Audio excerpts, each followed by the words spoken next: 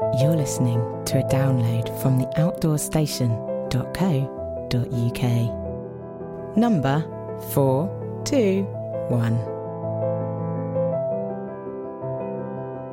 Hello and welcome back once again to the Outdoors Station.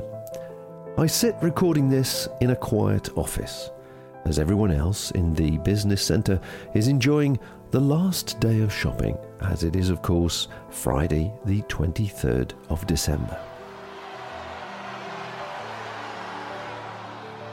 Yes, as I say, take care out there. Christmas is always a bit of a deadline to get things done and obviously make changes. And part of my change will be moving my studio and offices home next week to start podcasting from the salubrious locations of a garden shed. Yes, how the mighty have fallen. However, it is a shed with a view, so hopefully I'll be getting more videos done on gear, on people, on tips and on trips, if it all comes together. Now, last week I shared the podcasting love by introducing listeners to the Mountain Podcast and the Travel Stories Podcast, asking for feedback if any of you had time. And I had a lovely note in from Jason Shoup in the US. Good evening, Bob.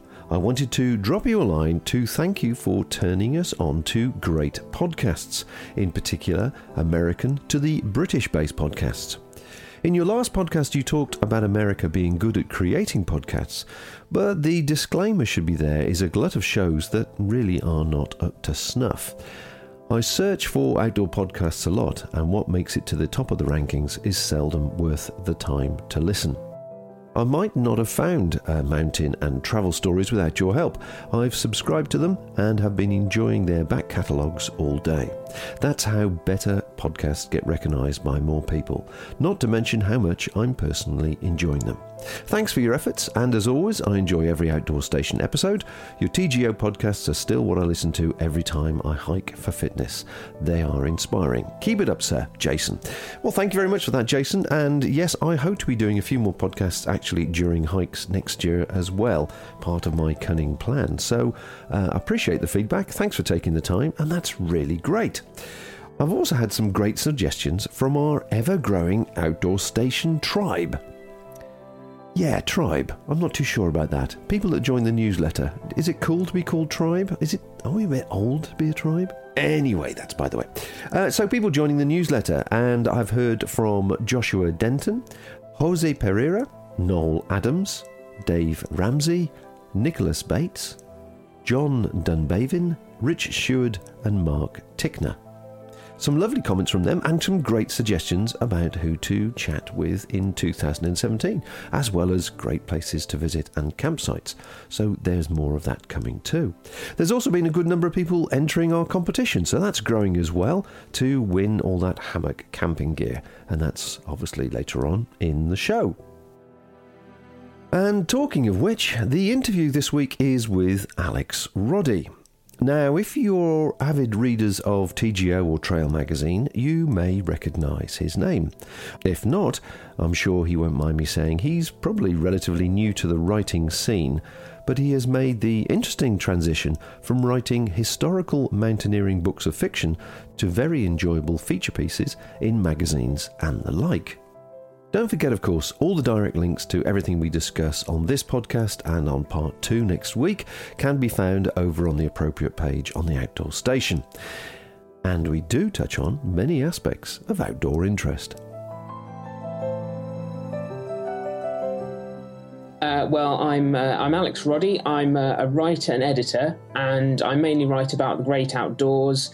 A few years ago, I was mainly writing fiction, so I've written a couple of novels around the great outdoors, but nowadays it's mainly non-fiction, so you might read my articles in TGO mainly, or perhaps Trail, UK Hill Walking, and I also write online as well. Well, looking at your writing history, I notice that you describe yourself as working behind a bar in 2010. Yes. And then your first work came out, I think, in 2012? Yeah, that's right. I published The Only Genuine Jones, my first novel, in 2012.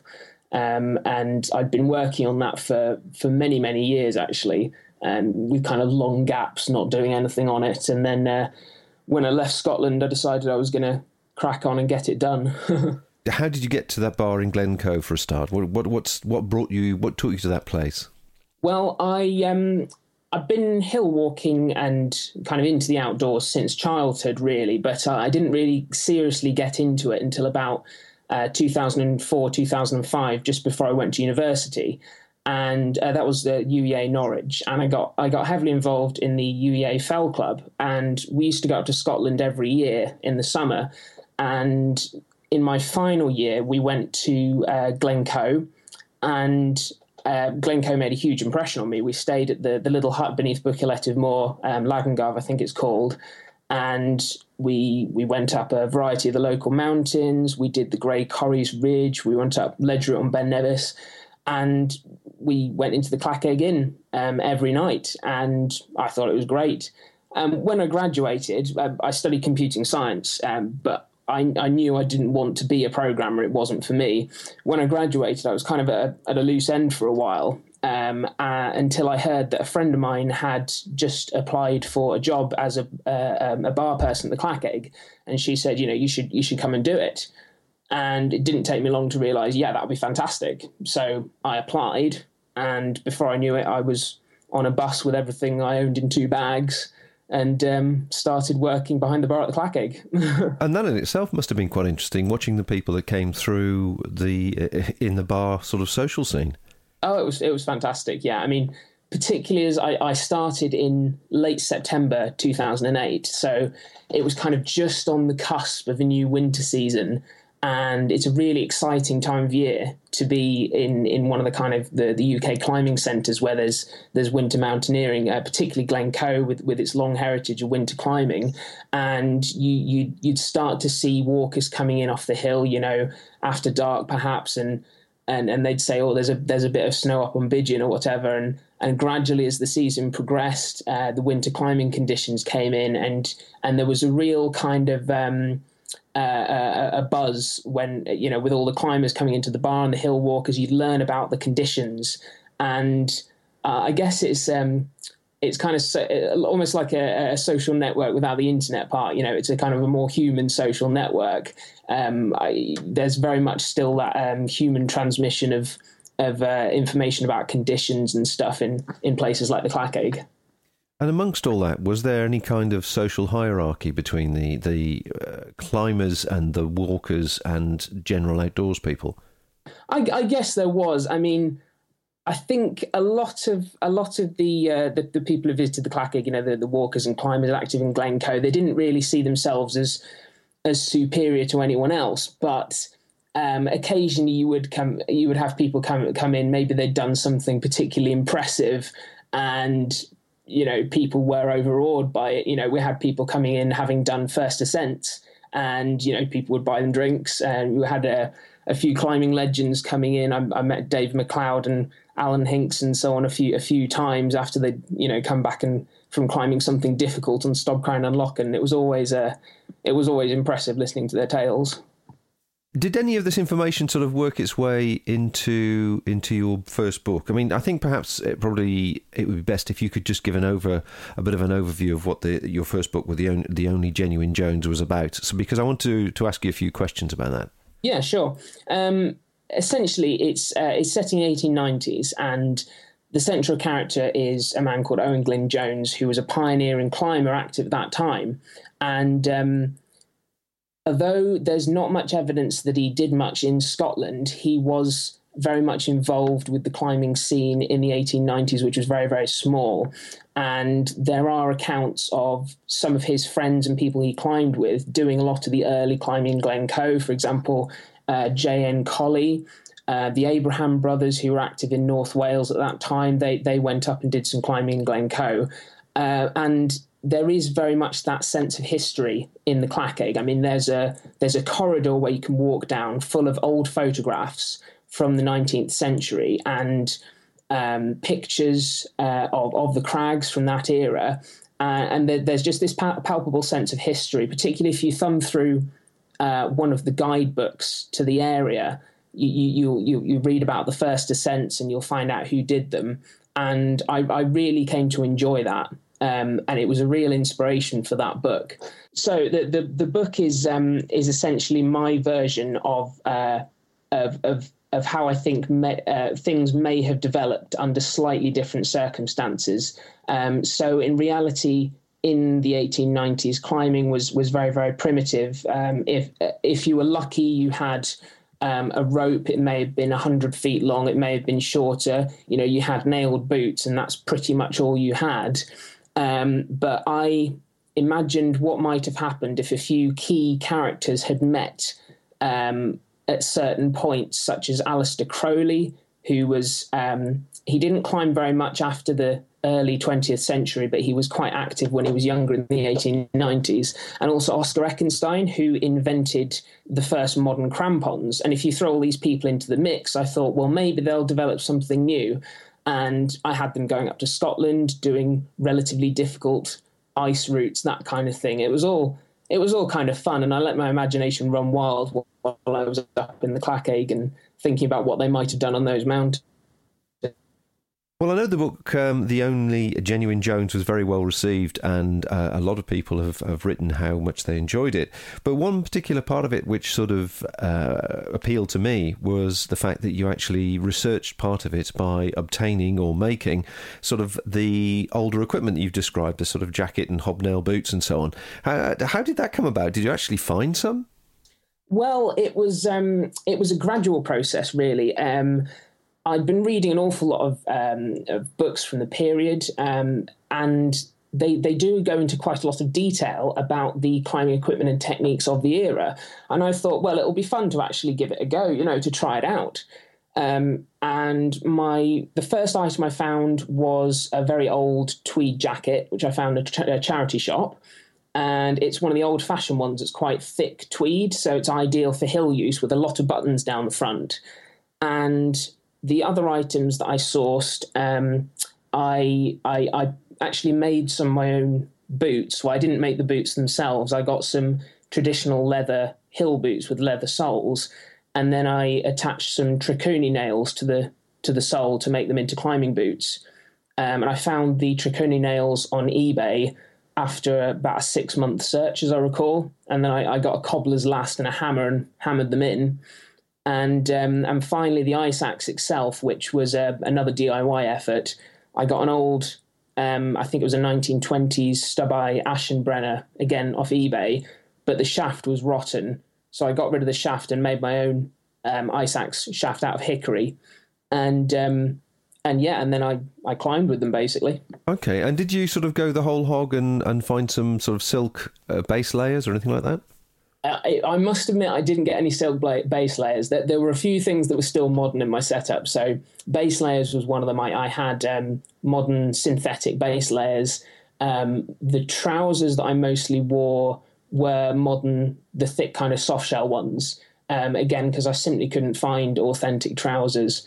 But everything else was pretty much as authentic as I could go. I mean, I had woolen Dachstein mitts that are essentially pretty much the same to what they would have used, if not exactly the same model. I had a woolen scarf, and it was a little First World War army knapsack. So not necessarily everything from the exact correct decade, but it's all in the right spirit. Yeah. Well, I'm just sort of curious, purely that obviously you use modern equipment in your everyday hiking. Yeah. Did they disappoint or quite surprise you in the way that the actual combination of materials worked?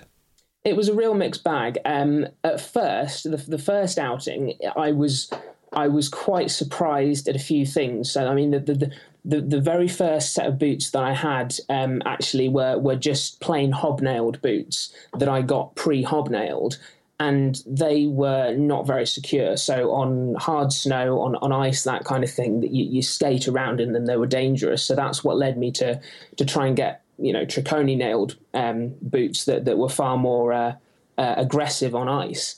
As for the tweed, that works really well so long as the temperature's below freezing. So at the moment you get rained on or it gets a bit too warm, it just becomes a bit miserable. You end up like a sort of wet dog, and the ice axe is fantastic. I genuinely enjoy climbing with that, especially on steeper snow. So most of the routes that I climbed with that setup when I lived in Glencoe were kind of grade 1 or 2 winter climbing routes. In good condition, I wouldn't go on them with that setup in poor conditions. And there's something about the act of cutting steps with a long axe on steep snow. It's quite kind of, I guess it's more artistic than climbing with crampons. When climbing with crampons, you just kind of blast your way up. Whereas when you're cutting steps, you have to really think about how you're creating the climb. And it's a totally different mindset. I really enjoyed that.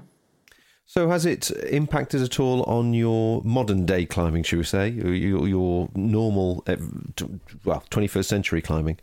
I think it has. It in that period when I was mostly doing that kind of climbing, kind of 2010, 2011, I pretty much stopped the more advanced climbing that I was doing. So, I mean, none of it was high grade stuff, but, I was kind of regularly climbing grade 3 and 4 winter routes in Scotland and kind of up to VS in the summer. And when I was doing my what you might call vintage mountaineering, it kind of made me realise that's what I enjoyed more. And I pretty much stopped doing more advanced climbing at that time. So kind of slowing down, doing a lot of low-grade winter soloing, it led me to realise that that's the kind of stuff that I enjoy. I don't really enjoy pushing my grade. I enjoy taking my time, and it's more about kind of the overall experience for me. Right. The other books, I mean, you've got 4 books in your library, as it were, that you've written, 3 of which are sort of historical mountaineering books, Crowley's Rival and The Athol Experience, which are obviously great Christmas books for people if they're looking for something to read over Christmas. The one that surprised me, just looking at your CV, was The No Way Home, a sci-fi anthology. Yes, that's right. Is that another area of sort of escapism that you often delve into? Oh, I've always loved science fiction. I've been a science fiction reader since childhood, and No Way Home and the subsequent anthology Crime and Punishment, they were collaborations with a number of other writers, and it was the sci-fi author Lucas Bale who brought us all together. He's really good at arranging teams who all work towards a common goal, and we worked on those. I think it was 2014, 2015, we worked on those anthologies, and they were really good fun. Quite hard work, very different from my normal material, but really good fun. Oh, so it's a collaboration then? It's not all your work? They're anthologies. I just had one story in each one, although I did edit the 2 books as well. Every month, we're holding a special competition where you can win some fabulous outdoor gear. It's a great way to support the Outdoor Station. The more entries we get, the better the future prizes. During the month of December, the prize is a complete hammock camping setup by DD Hammocks. And this includes a Multicam Frontier hammock, a Multicam 3x3 tarp, the tarp DVD, 30 metres of Multicam cord, and to finish off your hammock camping look, a DD sweatshirt, a DD t-shirt, and a DD cap, to a total combined value of £158. Simply answer the following question and text in your A, B or C answer before the closing date of the 31st of December, and you will be automatically entered. You can enter a maximum of 5 times from the same UK registered mobile phone number. So this month's question is, the mountain Ben Nevis is located in which country? Is it A, Scotland, B, England, or C, Wales? To be in with a chance of winning, all you have to do is text outdoors and your answer of A, B or C to 82055. Or post your answer with your name and contact phone number to Competition, The Outdoors Station, Unit 19 Signet Business Centre, Hanley Swan, Worcester, WR80EA. Entries are open to anyone aged 16 plus, and you must have the bill payer's permission. Texts cost £1 plus your standard network rate, and the competition closes at the end of each month. Entries received after that date will not count, but you may still be charged. The winner will be contacted within 3 days of the competition closing, and they may appear in future programmes. For full rules plus terms and conditions, please go to theoutdoorstation.co.uk/competitions.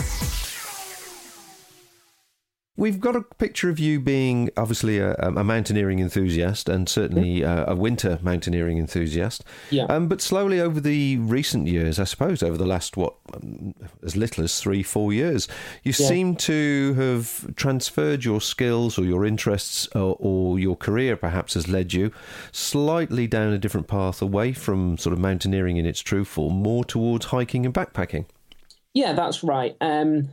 And it was mainly after I left Glencoe. So what happened was in around about 2009, 2010, I'd been enjoying climbing in Glencoe. I'd been loving my time there. But I met a young lady called Hannah who lives in Lincolnshire, and we started going out, and it was a long distance relationship, of course. I was having to make long train journeys down, every couple of months. And I started to wonder if I wanted to stay in Scotland or not, or if I wanted to be elsewhere. And in 2011, I decided that it was time to move away from Scotland. I think I was starting to take it for granted a bit too much, actually living amongst the mountains, partly because I don't drive. So I was climbing the same hills over and over again, or I was making long and awkward bus journeys to go to more distant hills. And it wasn't quite working out as well as it had been when I first moved there. So I moved away from Glencoe, I moved to Lincolnshire, and since then I've been doing less frequent but longer trips, and I've gradually kind of naturally turned back towards a backpacker, which I guess I'd always been interested in, but I'd never really taken that seriously before. I'd done a few shorter trips, but, with massive packs, weighing a ton. But since 2011, 2012, I've really got into backpacking, and that's kind of really taken off over the last 2 or 3 years, as you say. So the transition or the additional work that you've been doing, you've been writing for Trail Magazine and TGO Magazine and no doubt several others, has that come about since the books, or was that sort of happening at the same time? I'm just trying to visualise how you sort of got into writing articles. Yeah, it's mainly been after writing the books, but it has been going on in the background for quite a while. In fact, one of my first published pieces of work was an article for UK Hill Walking in 2008. I believe you can still read it online. It's a review for, I think it was the Sterry Pen Adventurer water filter that I took with me backpacking in the Highlands. And since 2008, I'd been doing a few pieces on and off for UK Hill Walking, book reviews, that kind of thing. And then in 2011, I went for a job interview at Trail Magazine because I was looking for a job in Lincolnshire, and they were based in Peterborough. I think they still are based in Peterborough. So I went for this interview for a staff writer position at Trail, and I met Simon Ingram, the editor. It was a very, very interesting experience. I learned an awful lot about how Trail operates. And I went back for a second interview. I didn't ultimately get the job, mainly because I didn't have enough journalism experience, which is fair enough. But since then, I had been thinking an awful lot about, how much I enjoyed the experience, how much I'd learned about it. And I started gradually doing more pieces for UK Hill Walking, until last year when I hiked the Cape Wrath Trail, and Emily Rodway, the editor of TGO, got in touch and said, would you fancy writing a feature for us about the Cape Wrath Trail? And it kind of took off after that, really. I've been writing regularly for TGO ever since. Got in touch with Simon Ingram and said, I've got a route for you for a trail article. Do you want me to write something for you on that? And he said yes. And it's actually become, quite a major portion of my job now. Well, that's good to hear, because I mean the creative world is scattered with holes of interest you can fall into and not make a living. Yes, absolutely. And so it's good that you're actually having editors speak to you, and it's obviously keeping you in fresh boots, I guess. Yeah. One of the articles that I read in particular, and the reason I actually got in contact with you, was the Skye Trail. I really enjoyed the Skye Trail, and Rose particularly wants to go and do the Skye Trail if we can next year.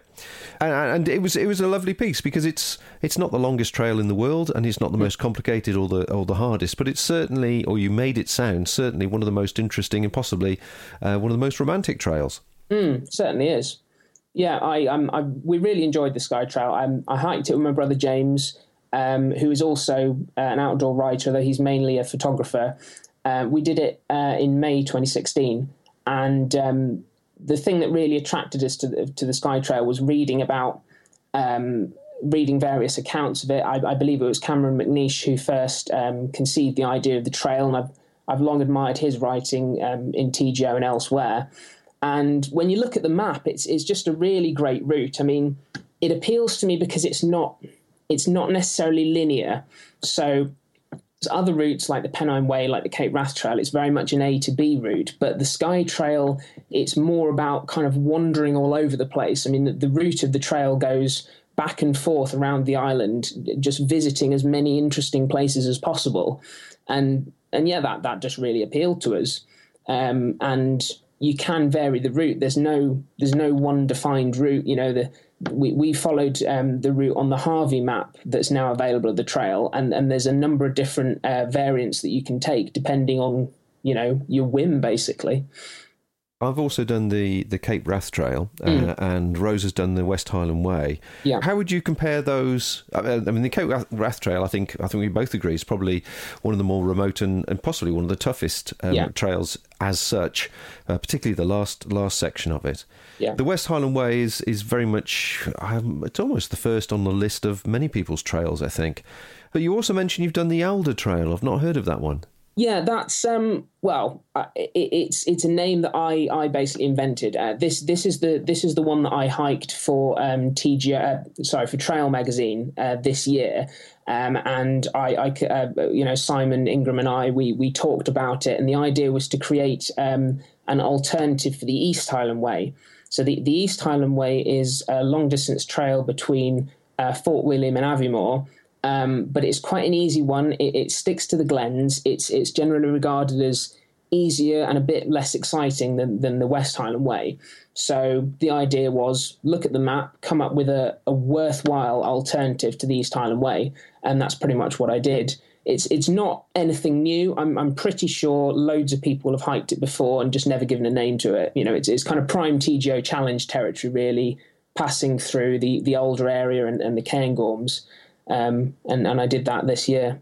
I don't know if you listened to the interview I did with Chris Townsend a few weeks back. I did. But one of the things that I find interesting to find out about, and I know a lot of people enjoy understanding more, is that when you're looking now at your hiking and backpacking experiences, which, you know, come under the umbrella of work, what's the discipline that you put yourself through when it comes to making notes and recording images and sort of writing it, well, presumably as you go along in some form or other?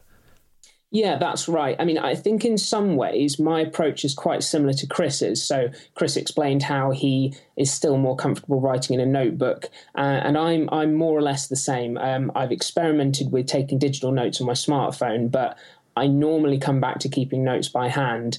And what I do is I keep a small pocket notebook, and I occasionally I'll write in it during the day. But again, like Chris, I often use my camera as a notebook to record interesting things just to jog my memory later on. And then in the evening, as often as my dinner's cooking, I'll sit down and I'll write up the day in as much detail as I can, because I've got a terrible memory. And another important part of my routine is that I don't actually record tracks on GPS as I go, but every evening I will create a route on View Ranger on my phone showing exactly where I've been for future reference. Because quite often, although I'll plan a route in the digital navigation app View Ranger before I go, I might not always follow the same route on the day. So it's always important for me to know exactly where I've been, so I know how far I've walked every day, what the total ascent is, and so on. And of course, I also take a lot of photos. This is something that's really changed for me over the last couple of years. I never really used to take photography very seriously. I'd just carry rubbish little compact cameras, and I used to get through quite a few of them. So I think when I was living in Glencoe, I think I got through about 4 or 5 cheap compact digital cameras in the few years I was there, because they kept breaking. I kept leaving them on buses, that kind of thing. And last year I decided to really make an effort to improve my photography, because I realised if I'm going to be writing articles for magazines, they need top quality photography. And I kind of made a mistake on the Cape Wrath Trail. I looked at my gear list. I was trying to lighten the load. I thought, I'll take a compact digital camera with me, just a cheap one, just because it's lighter. And my photography was not as good as it could have been. So since then, I've upped my game. I've got a much better camera setup now, and that's a really important part of recording it and making sure I've got enough material for the feature that I'm writing. And it's not only landscapes. You have to take pictures, action shots as well. So pictures of myself walking, you have to set them up with a tripod if you're not walking with anyone else. Pictures of your shelter at night. Action shots of you cooking, unpacking, that kind of thing. So there's quite a lot involved, really. Yeah, so all these sort of activities take time. So do you find your days are longer as a result?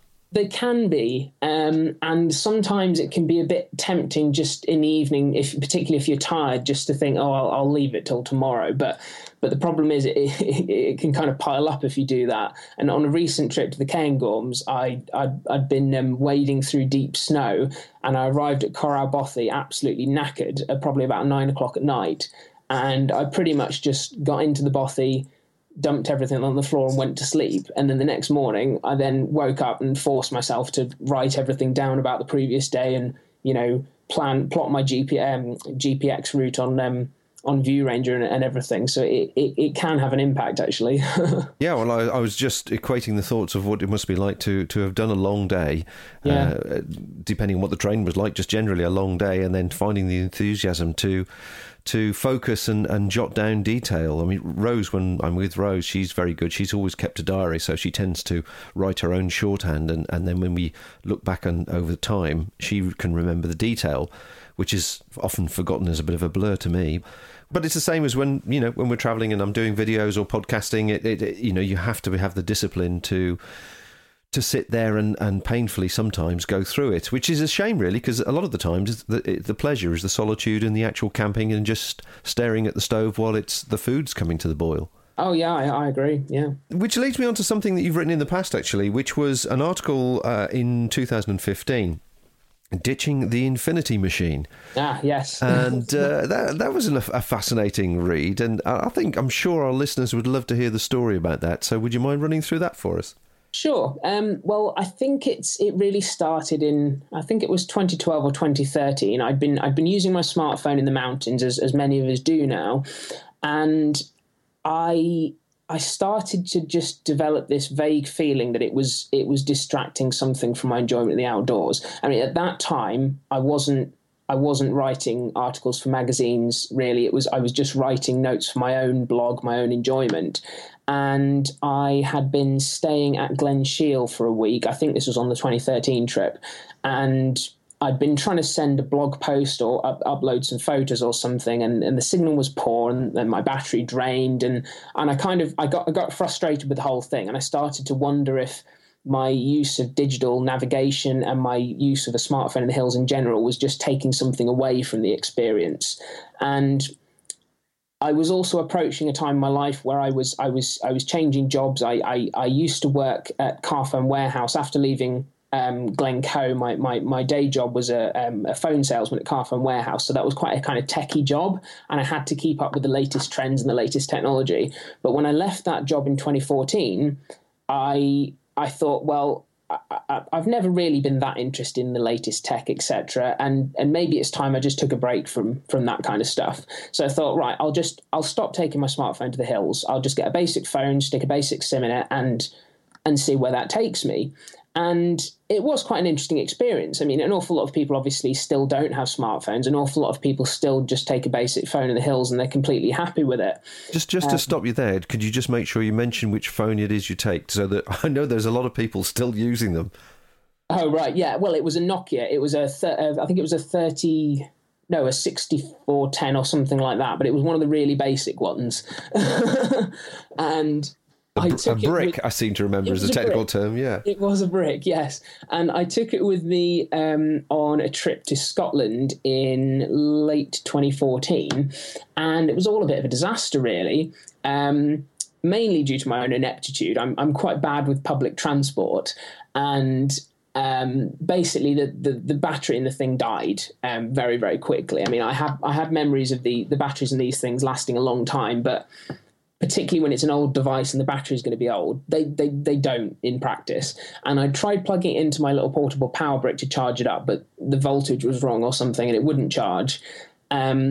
I had to cut this trip short because the weather was abysmal and rain was washing away paths and whatnot. And on the way back, I encountered a massive public transport cock-up. And this started with getting stranded in Fort William for a while, then getting stranded in Glasgow for a while. And this is when I really started to come against the limitations of not having a smartphone. You kind of don't think about this when you have one, because it's easy to just look up when the next train is, or if you need to look up, where a hotel is or something like that. But it had been years since I'd had to do that stuff without a smartphone. So I was basically stranded in Glasgow Central after the last train south had gone, or I'd missed it or whatever, and thinking, right, I need to sort myself out. I need to find somewhere to stay for the night. So I basically had to end up going around businesses asking where the local hotels were, and then finding a paper map, wandering around the city, finding out that they were all full due to some event or something in the town. So it didn't really end well. And what ended up happening was my partner, Hannah, ended up calling some friends of ours in Glasgow and saying, can you go and rescue Alex, please? So that's when I realised, maybe for me, I mean, if you can get by with a brick in the hills, that's great, more power to you. But for me, I realised it was not really that good an idea. So after that, I thought, well, I'll get a slightly more modern Nokia with a 3G connection so that I can access the internet in an emergency. And it did work well for a while, but eventually I just realised the problem isn't with the technology, it's how you use it. And that realisation led me to get my act together, I suppose you could say, and just start using a smartphone more sensibly, just rationing the battery power, only using it for what you need to use it for. And since then, I've not really had any more issues. I think you just have to have a bit of discipline in how you use these things in the hills. Yeah, I suppose the other side of it is it's all a case of what you actually get used to having your hand on at any one time at short notice. Yeah. You get used to the GPS system and the mapping system on phones, and it's so easy to let your skills with map and compass start to slip. And it's the same, obviously, with a good example. It's the urban side of it rather than the mountain side that actually caused you the problem, wasn't it? It was, and it was, it was unnecessary, really. I think, I don't know. It was just a bit of a bit of a mess up in general. And that brings me to the end of part 1. My thanks to Alex for taking the time to chat. And I'd like to add a further thanks to all our listeners too for sticking with us, dropping me emails, helping promote the podcast generally across all the various social media networks, etc., etc. It all helps, and I've seen the Twitter followers steadily grow these last few months. So keep promoting us if you can, and my thanks again. In part 2, we touch on walking in the Alps, Alex's journey to carrying less weight and less gear, and his thoughts on footwear. So, enjoy your holiday break. I hope, however you choose to spend your time, you're safe, you're in the company of loved ones, and you enjoy good humour. So, until next time, folks, bye for now. Thank you for listening to this podcast. To hear or see more from our extensive free library, please visit theoutdoorstation.co.uk.